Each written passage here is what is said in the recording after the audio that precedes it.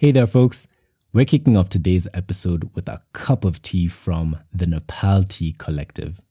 M.I.T is a social enterprise based in New York that distributes the freshest organically grown teas to different parts of the world directly from smallholder farmers in the beautiful country of, you guessed it, Nepal.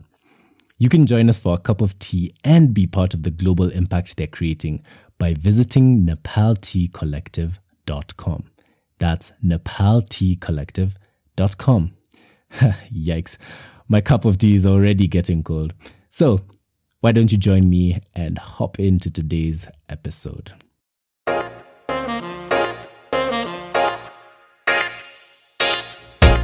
Hello, lovely listeners. The banter continues on a brand new episode here in the boardroom. The role of social innovation in driving growth has never been more evident than in the African century that we are in today. In today's episode, we have a chat with Egyptian-born entrepreneur and investor, Dina Sherif, about the evolution of Africa as a growth market, the venture capital landscape on the continent, and her experience building sustainable, inclusive, and diverse societies to support entrepreneurs. Nearly a decade ago, she believed that the private sector had the potential to play a bigger role in leveraging sustainable business models to create an impact beyond the usual works of philanthropy. She co-founded a company known as Ahead of the Curve to help them do exactly that. She joins us today from Boston, Massachusetts, where she leads M.I.T's Legatum Center for Development and Entrepreneurship as its executive director, and has some wise words to share with the entrepreneurs, investors, policymakers, regulators, and other curious minds tuning into this podcast today. Let's hop right in. Good morning, good afternoon, or good evening, wherever you are, whoever you are. I want to give you a warm welcome to another Boardroom Banter podcast episode. As usual, today is a guest episode. And so we're going to be speaking to someone who we think you guys are in for an absolute masterclass on, right? I'm joined in the boardroom with my co-host Boniface, and I'm Sean Karanja, going to be co-hosting today. And yeah, I'm your guy for everything ed tech, entrepreneurship. I absolutely love these conversations that we have every week. And if you haven't tuned into our previous episodes leading up to today, we released a Founders Friday episode last week where Yuri, Boniface, and I got to sit down and chat about all things startup. We talked about a bit of macroeconomics, we talked about inflation going on around in the world, and some of our hobbies that we've been picking up or looking to pick up soon. So if you've missed out on that episode, go ahead and listen to that also. But today in the boardroom, I've got Boniface with me. Boniface is looking alive and lively. How you doing, Sean? Talk to us. I'm well, thank you. Hey. Let's pretend that we didn't already check each other. How's everything going, Boniface? Things are going well, and as we get into today's guest, it's funny because we're really tying into what we spoke about in our Founders Friday, right? We're looking at African startups. We looked at why some African startups have been closing down in recent times, right? Due to funding, due to poor leadership, and today's guest is someone who has quite the experience building companies in Africa, and more specifically in Egypt. So Dina, how are you doing today? Welcome. I'm doing great. Thank you guys for having me on this podcast. I'm super excited and truly very humbled that you invited me, and very much appreciate what you're trying to do and who you're trying to bring out there, especially to youth in Africa. Thank you so much. Where are you currently joining us from? Boston, M.I.T, in my office.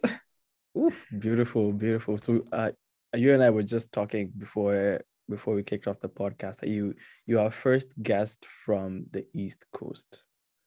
And we had quite a number of people from Stanford over the past couple of weeks. You and I spent a couple of weeks there during the summer working on some entrepreneurial projects, and I think we'll get into this a little after. But Sean, what do we have for Dina today? Well, Dina, this is going to be a quick conversation about a bit of your work.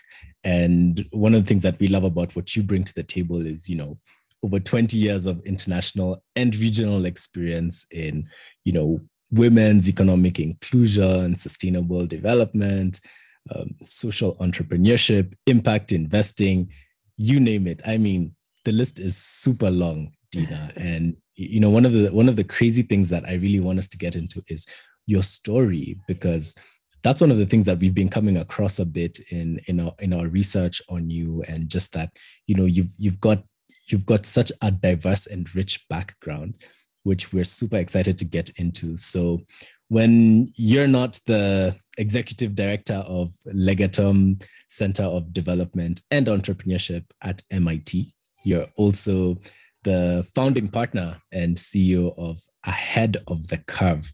No, I'm not CEO anymore. I stepped down about 4 years ago.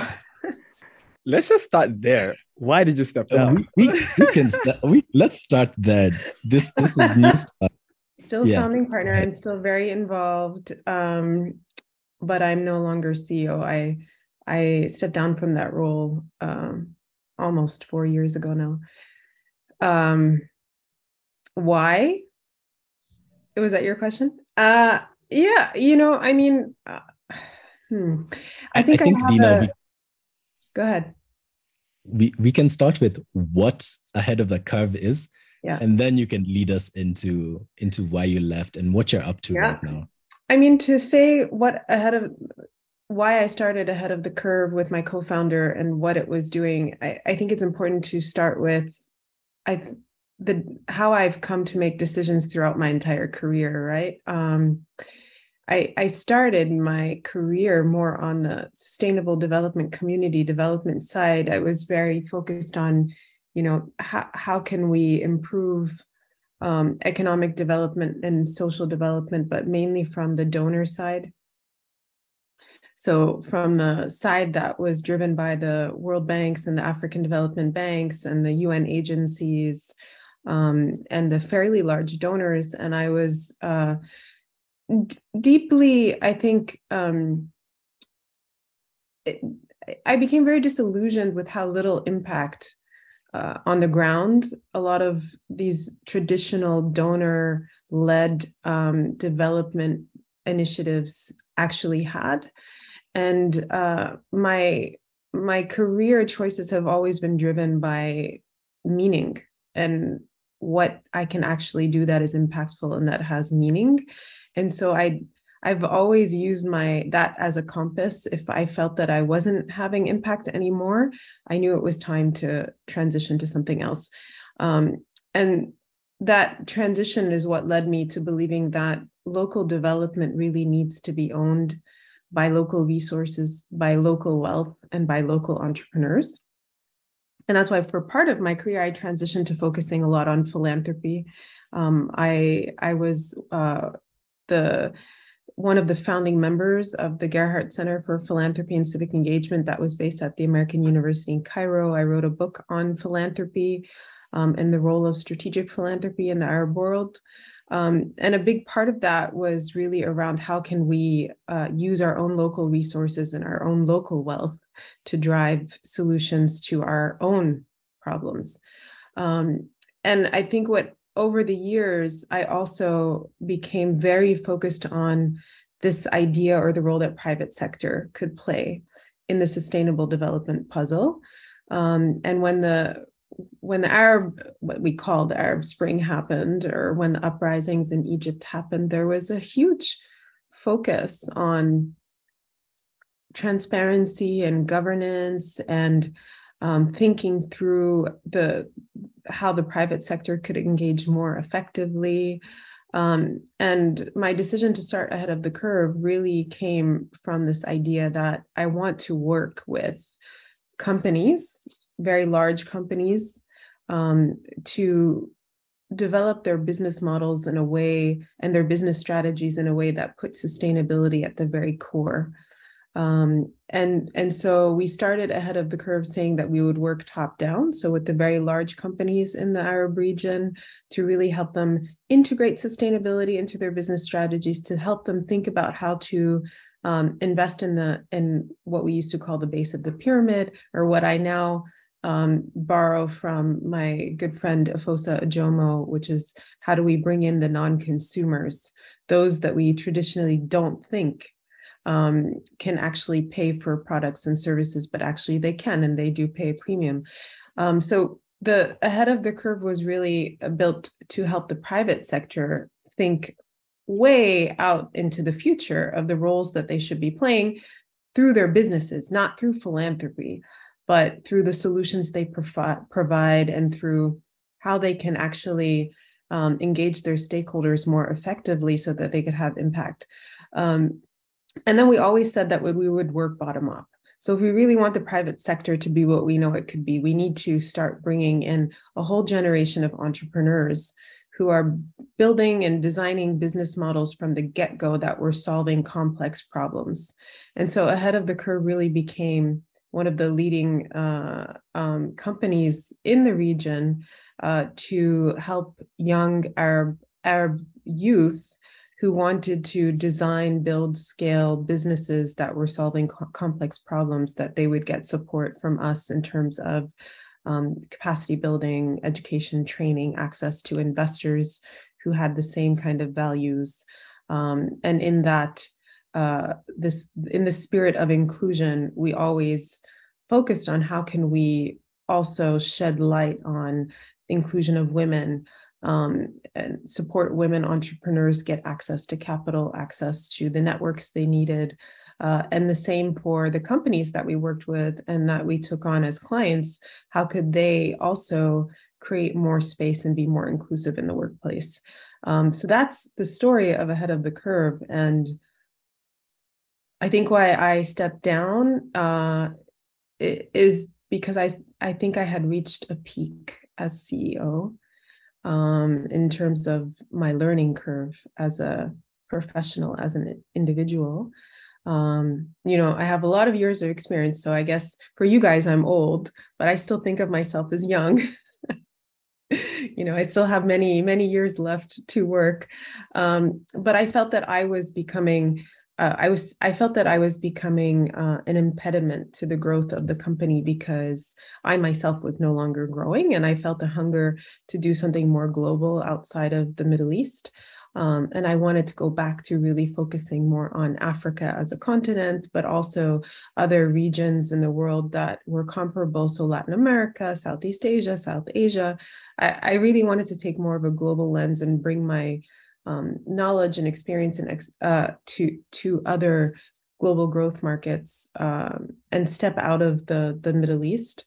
And I had built a really amazing team, and I think they were quite capable of taking the company forward. So it was a group decision, and I felt very comfortable with it. And I think, I hope that over time, more people who start businesses start feeling more comfortable passing on the baton to others that have built with them. Dina, I love what I'm hearing right now, and there's so much to unpack here. First of all, congratulations on the amazing work that you've been able to do, and when I listen up to how you express and define impact with Ahead of the Curve, the communities that were involved in the solutions seem like a very important and pivotal role to this, and that emphasis on the private sector. When it comes to private sector versus public sector, I think there's quite a difference with how both of these sectors approach community engagement and solutions and impact.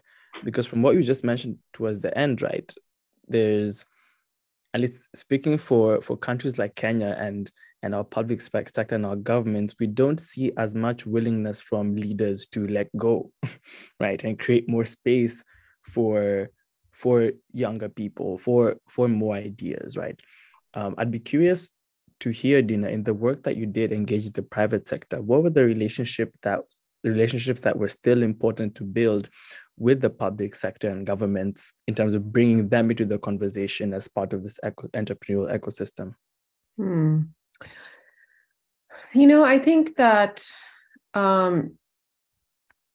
for some reason, we've always put the public sector on one side, the private sector on the other, and then somewhere in our orbit has always been, the third sector, what we call civil society. So those nonprofits, foundations, but also citizens are part of that third sector. We always somehow kind of create silos. And the reality is, as with pretty much everything in life, everything is interconnected and intertwined. And I think progress can only ever happen when we allow for the kind of integrated collaboration that is required for us to solve many of the complex problems that we have, right?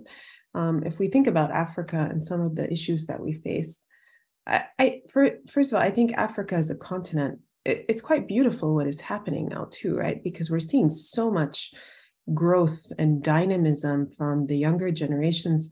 And that narrative maybe isn't being told in the way that it should, right? When we're here in the United States and we say Africa, people are still hanging up pictures of, poor children during a famine in Somalia, or, that we're still equating it with that narrative of our colonial history and the poverty that we've had to elevate ourselves from. But the reality is also there are many other narratives to tell, and Africa is moving really fast and evolving really fast, and we're seeing economies grow at a very rapid rate. Now, I think the question is, how are we going to sustain that rapid economic growth rate? And how are we going to do that in a way that allows everyone to be part of it? And if we take, for example, education, we know that the future of Africa really depends on our ability to truly disrupt and transform our education systems. We know that the future of Africa is really dependent on us being able to transform healthcare systems across the continent. But also, we also know that Africa is resilient, right? Our systems over time, we continue to exist and push and thrive in spite of many of the obstacles we face. But I think if we're going to see true systemic change and some of the problems and challenges that we have truly be solved, this kind of siloed approach of public sector here, private sector here, civil society here, it's not going to work anymore. And I think when I started ahead of the curve, we always intended to say these lines are always going to be blurred, and we need to bring all these different stakeholders to the table. And when we would talk to entrepreneurs about designing business models to solve these complex problems, and out of a true belief that entrepreneurs truly have, I think, the ability to come up with innovative solutions, but scale these solutions rapidly in a way that governments and not-for-profits don't have. I think entrepreneurs have the ability to be agile and to move quickly and to scale quickly. But the reality is also, if they're really going to work on complex problems, they need to be able to do that in collaboration with the government. And governments need to create space and allow themselves to also work with these young entrepreneurs and to truly see them as partners in the process of developing their countries. And that requires that we rebuild elements of trust. The public sector is needed. We can't live without them. Also, they have resources that nobody will ever have. And then they create the policies that are anchors for everything that we do. So demonizing the public sector isn't very productive, but also demonizing the private sector and saying, oh yeah, these people only exist to make money isn't very productive either, because the nature of the private sector is we need wealth to create jobs. We need wealth to also flow through our systems to fund and to support systems transformation. And we need civil society to bring the voice of the people to the table, and to keep everyone on track. So the reality is we need to have all these voices, and we need to find a way for these voices to be brought to the table together. But I think historically we've had these issues of trust between each of these stakeholder groups. And we tend to see each other through these very narrow lenses, as opposed to seeing how we can take advantage of the benefits that each of these people bring to the table in terms of progress for our countries. And I think that without us letting go of, past narratives and past framings of each of these stakeholders, we won't be able to make that much progress. As an entrepreneur, a lot of what you say resonates from a standpoint of, especially as a Kenyan. Right now, we've just gotten new leadership into the picture, and a lot of the conversations that I'm seeing popping up on platforms like Twitter, where a lot of us are able to go out and just debate openly with each other about what are the policies that are out there, and how are these things going to affect us on a day-to-day basis, right? And I totally agree with you that isolating private sector and public sector creates it just creates an ecosystem where neither are able to speak to each other, and the people who suffer at the end of the day are the consumers and the civilians at the end of the day, right? I'd like you to give us a bit of a case study example. So we know that you had done some work and have been close with Mohamed Okasha, who was one of the leaders of Fauri, which is Egypt's first unicorn, so startup of $1 billion valuation, and that's something really huge for Africa, right? Africa only has a handful of unicorns in our pocket right now, and we're really rooting for these startups to grow. And you are one of the individuals who have been able to see Fauri, which is a fintech startup, which is no longer a startup, so to speak. It's grown really big, and Mohamed Okasha, who was the lead of Fauri, since then went on to launch DisrupTech, which was Egypt's first VC fund that focused on fintech and fintech-enabled startups. And so, you saw someone go from one stakeholder group to another. And one of these stakeholder groups, which is super important, is the venture capital community. And this is something that we had also spoken about in our previous Founders Friday episode. And as someone who has seen venture capital and the dynamics around that, and what it really takes to support entrepreneurs and to grow them, I'd love for you to break down what's the VC community like out in Egypt, what's startup culture like, and how are these different stakeholders coming into conversation and really growing. I'm super curious about what that looked like, and also the role that you've been playing in it. I feel like, Sean, have you been living my life the past couple of weeks? I feel like you've been a fly on the wall. I feel like for the past several weeks, all I've been talking about, I've been talking a lot about venture capital over the past months. So, I am a partner in DisrupTech. Mohamed Okasha asked me to join when he first decided to start DisrupTech, and I think a part of that is because he really believed in the importance of inclusion and driving impact, and that's been a flag that I've been carrying for a very long time. And fintech is inevitably for Africa going to be the largest enabler for us to create inclusion, economic inclusion, for women, for youth, for everyone who has somehow been marginalized from the traditional formal financial system. And I think for Mohamed Okasha in particular, when he started DisrupTech and decided to also step down from Fauri and start a VC fund, so he moved from being, a co-founder, senior executive, to starting a venture capital fund. It was because when he was growing Fauri, he also realized that when they were raising capital, and this we know to be true, there really wasn't a lot of industry expertise from those he was raising capital from. So when you go to raise money from a venture capitalist, but they don't really understand fintech or the regulatory environments that you have to engage with, it becomes difficult, right? It's not as easy to make that capital work for you when you're dealing with investors who don't truly understand the space. And he really wanted to create a sector-specific fund so that he could bring this industry expertise to the new generation of entrepreneurs who are going to engage in fintech. And so he felt that that was his role, that was the role he needed to play, and that there was a gap that needed to be filled in terms of very sector-specific risk capital within the Egyptian market.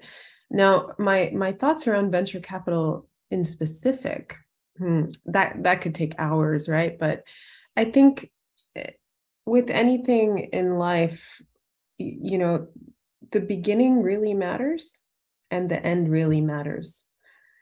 So how we start things is really crucial, and how we choose to end things and how things end is also really crucial.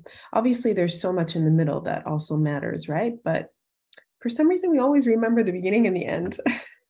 When we listen to stories, you remember how the story started, you remember how the story ended, but sometimes the stuff in the middle can become a little bit vague. Now, for innovation-driven entrepreneurs, venture capital is their beginning, right? For tech entrepreneurs, going out and raising venture capital, that's the start of the journey. And it's really important. That decision becomes really important. How capital is allocated and deployed is really important, especially in the venture capital world. And I think venture capitalists forget sometimes that they are the beginning of an entrepreneur's journey. And that relationship, it can't be transactional, because starting a business, a venture, of which we don't know really how it's going to emerge, because most innovation-driven businesses are solving problems we don't yet have solutions for. So they're learning as they go along. And I think a lot of investors have made it very transactional when it really needs to be a very, very deep relationship between an investor and an entrepreneur, especially in the context of a place like Africa, where so much is still evolving and growing, including regulatory environments, right? The tech space moves so fast, and our regulatory environments are not moving as fast. So oftentimes you have entrepreneurs who are kind of like, oh, well, we don't really have clear policies in fintech yet. They're kind of being created as entrepreneurs are creating the space. That's what happened in Egypt. The regulatory environment that now supports fintech in Egypt was really a direct result of a lot of what Fodi was doing. They were creating space for new entrepreneurs to come along by also being the first to come to market to really push the government to create the policies required for this space to thrive. So I think that venture capitalists have a big role to play in the beginning part of an entrepreneur's journey, but also they have a big role to play when it comes to systems transformation, right? So how we as venture capitalists, how we choose to build our portfolio really, really matters. Are we making decisions to invest in companies just on the highest return that we're going to get back?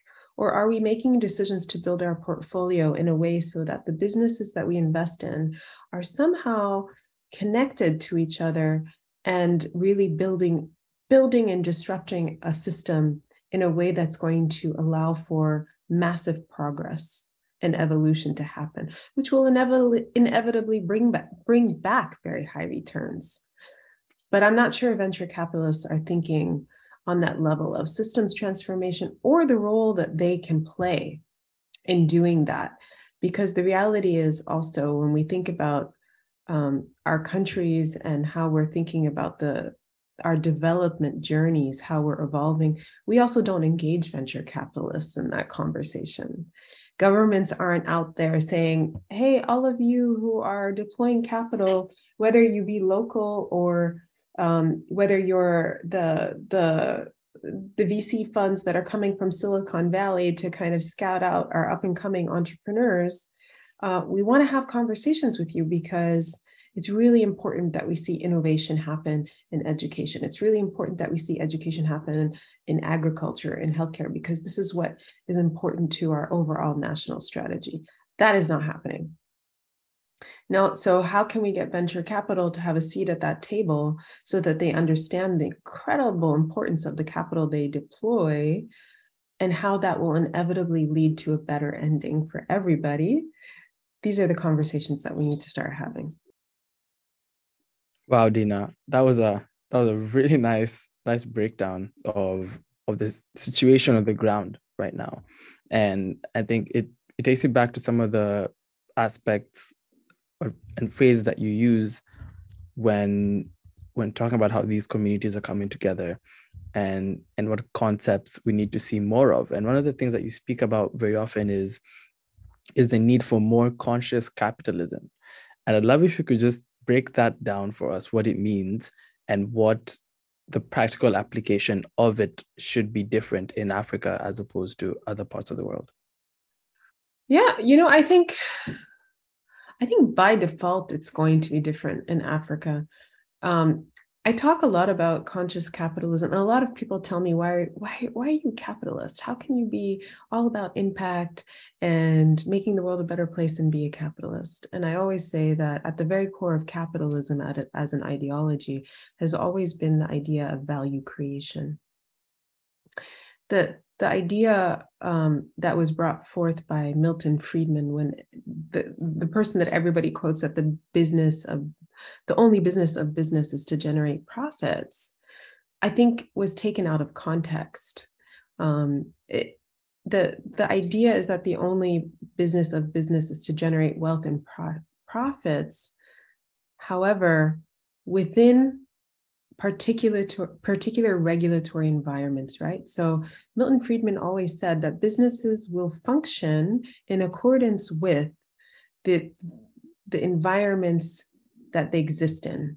So if policymakers and regulators are not creating a space that dictates that the private sector needs to be creating multiple layers of value, they need to be making sure that they are not negatively impacting the environment and destroying the environment. They need to make sure that private companies are giving back to their communities and being a part of the solution. If those policies are not there in place, then basically companies will go out there and focus on generating profits. But nobody ever said that businesses were supposed to exist in a vacuum, And so it's not accurate to demonize the private sector for their poor behavior that happened in the absence of regulators playing the role that they needed to play. And I think for me, conscious capitalism goes back to what we talked about earlier. The intersectionality of all of these stakeholders needs to happen. And that's how capitalism becomes a lot more mindful. The world we live in today we can't deny that we need generation of wealth. We can't deny that we need to see private sector expand because we need jobs. Africa as a continent, the most important, I think, issue at hand for us is creating jobs for our youth. The young population of Africa, they want to go out, they want to transition to adulthood, they want to live their lives, they want to live better lives. And we have an obligation to create jobs. And that means that we have an obligation to see entrepreneurship thrive and to see ventures have the space to grow. And I think in essence, I think what we need to see we need to see capitalism as an ideology or as a way of thinking about wealth generation. We need to see that stop being only with the private sector at the core.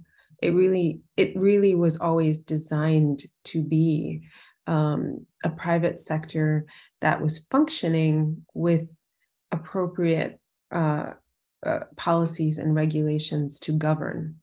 And I think for me also, and I always say, governance is at the core of everything. how we make decisions, how we choose to show up as leaders. And I think in the absence of policymakers really driving this space and allowing for conscious capitalism to evolve, those who are in the private sector need to volunteer to do that themselves.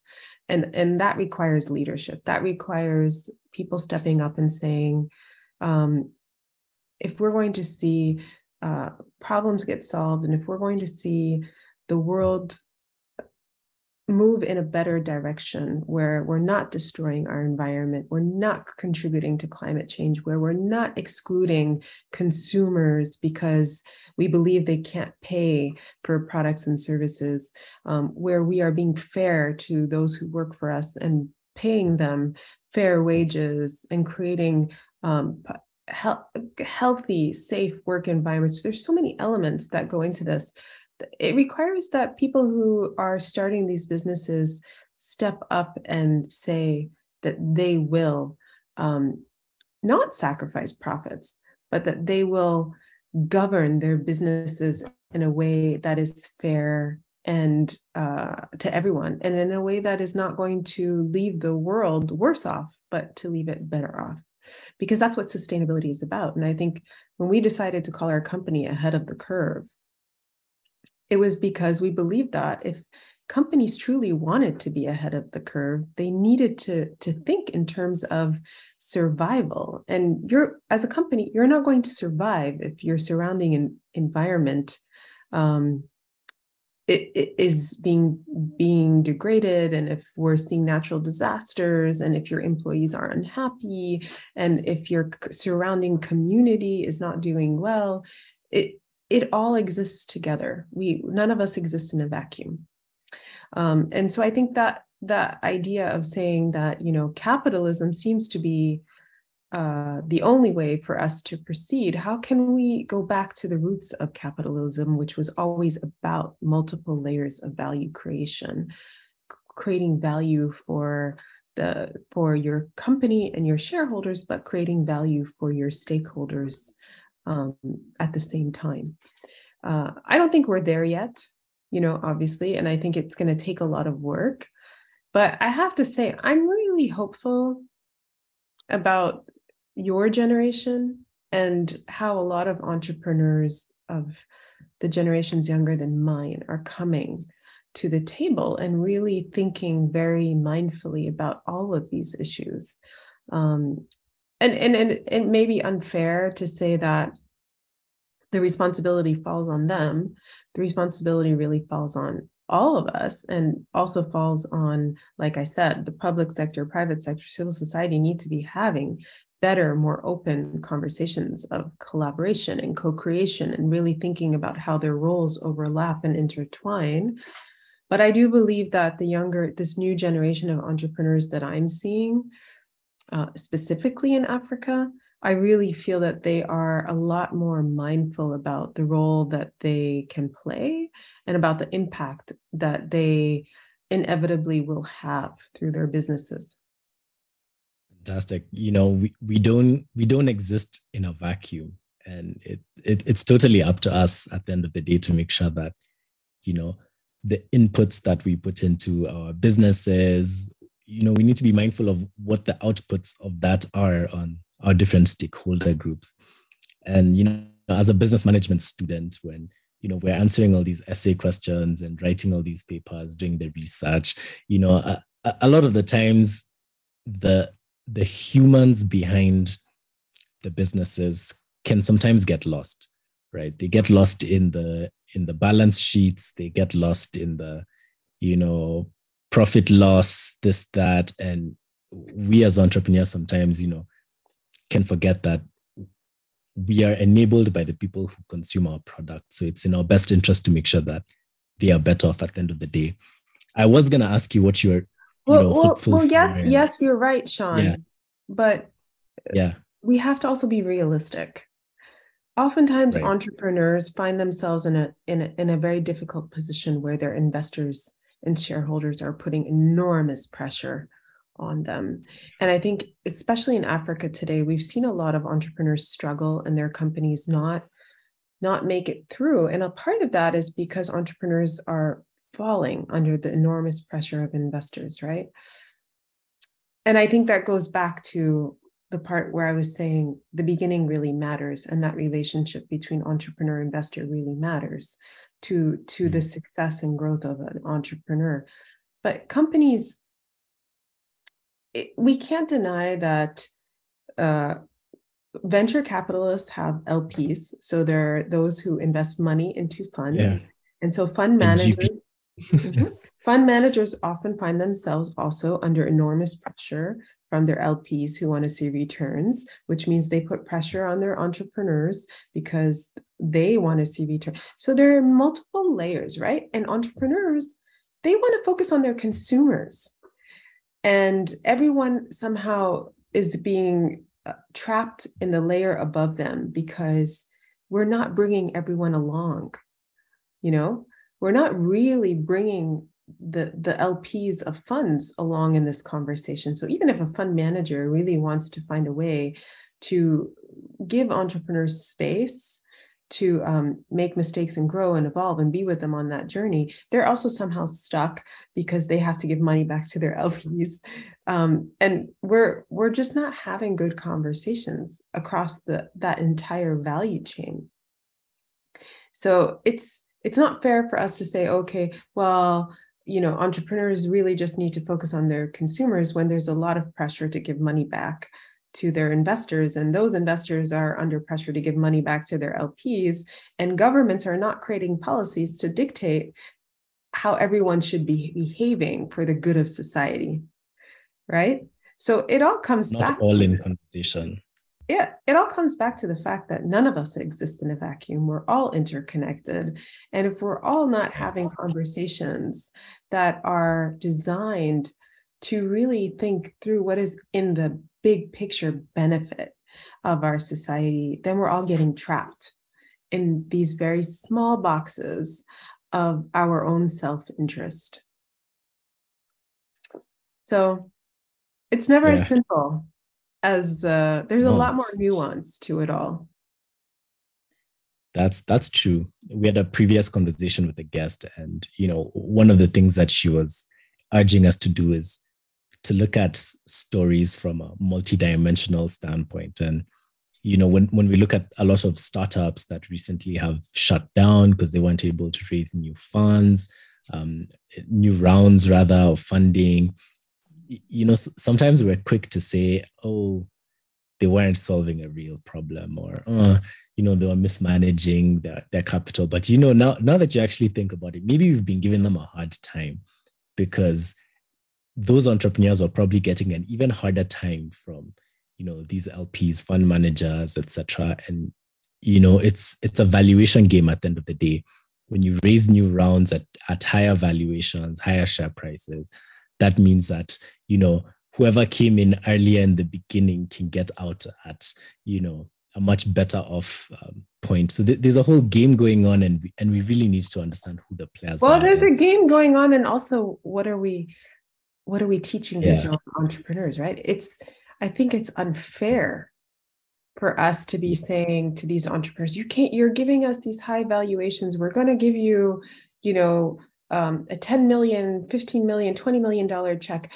But then we're not going to teach you about good governance. We're not going to teach you about transparency. We're not going to teach you how to make good decisions. And we're not going to teach you what's going to happen when you're constantly dealing with pressure and uncertainty and the impacts that has on an individual, a leader. So, we're putting enormous pressure on these young entrepreneurs, but a lot of our entrepreneurs, they're still learning as they go. Right? It's not that a lot of them have had 20, 30 years of experience. So I think, maybe it's fair for us to make these demands of entrepreneurs if we're also really giving them the kind of support that they need to make the right decisions, to know how to deal with pressure, to understand how to read what is happening in their surrounding environment and identify how to engage their stakeholders properly. But I'm not sure we're even teaching entrepreneurs how to build the right kind of boards, how to build the governance structure to alleviate pressure from themselves and create accountability and responsibility so that it doesn't all fall on the entrepreneur. So I think there's a lot of work that still needs to be done within our ecosystems before we can just constantly hold these entrepreneurs accountable. Were we giving them what they really needed to succeed? As someone who is absolutely obsessed with education, specifically around, can we teach people how to be better entrepreneurs? This is, you're literally shouting at me. This is content. These are master classes that, curriculum right there. The right question to ask is, can we teach entrepreneurs to be more responsible, accountable entrepreneurs, right? Because, better that's all relative. What is a better entrepreneur? But responsible and an entrepreneur who understands the principles of good governance and transparency, and how to navigate and use a board to make very difficult decisions in uncertain times. I think those are the questions we should be asking. I love it. So, Dina, we've reached the end part of our conversation. I really wish that it could go on for hours longer. And definitely we shall be reaching out to you and still picking your brain about this, because it's super relevant. And even us as entrepreneurs, we need to be hearing this. We need to be learning this. So you shall now join me in our last bit. We like to call this the elevator section, elevator segment. And picture this. So we've just had our great conversation right now. We've wrapped up. We've learned what we needed to learn. And you're leaving the boardroom. You're leaving the conversation you're having with us and walking towards the elevator. You meet one of our interns and they stop you right on time, get into the elevator with you, and have 2 quick fire questions to ask you on the way down. So Dina, are you ready to answer these quick fire questions for us? I'm going to try.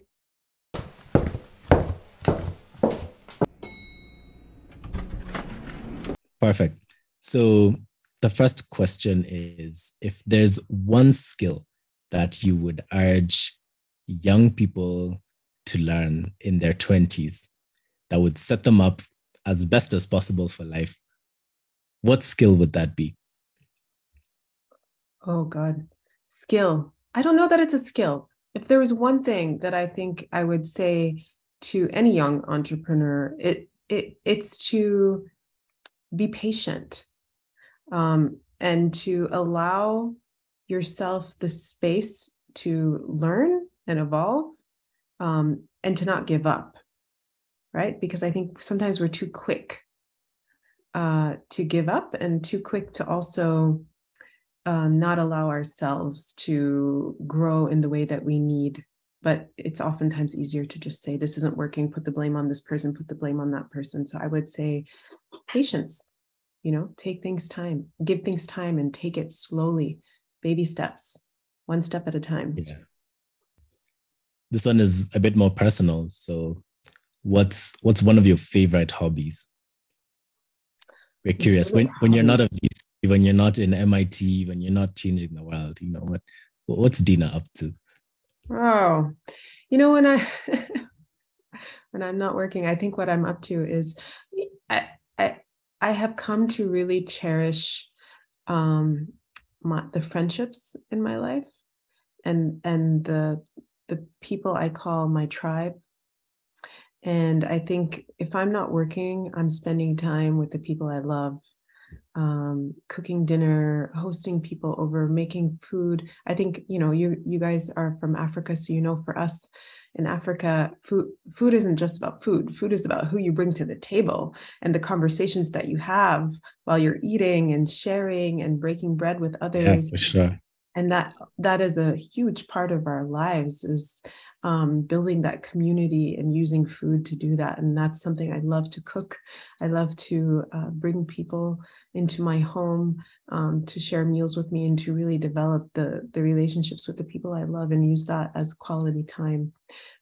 Because we all need, and especially entrepreneurs, all need tribes. We all need people who will be cheerleaders for us, but also people who will say, watch it, you're making some not so great choices. How do we hold each other accountable there? So yeah. I love that one, Dina. One last elevator question as we get to the bottom.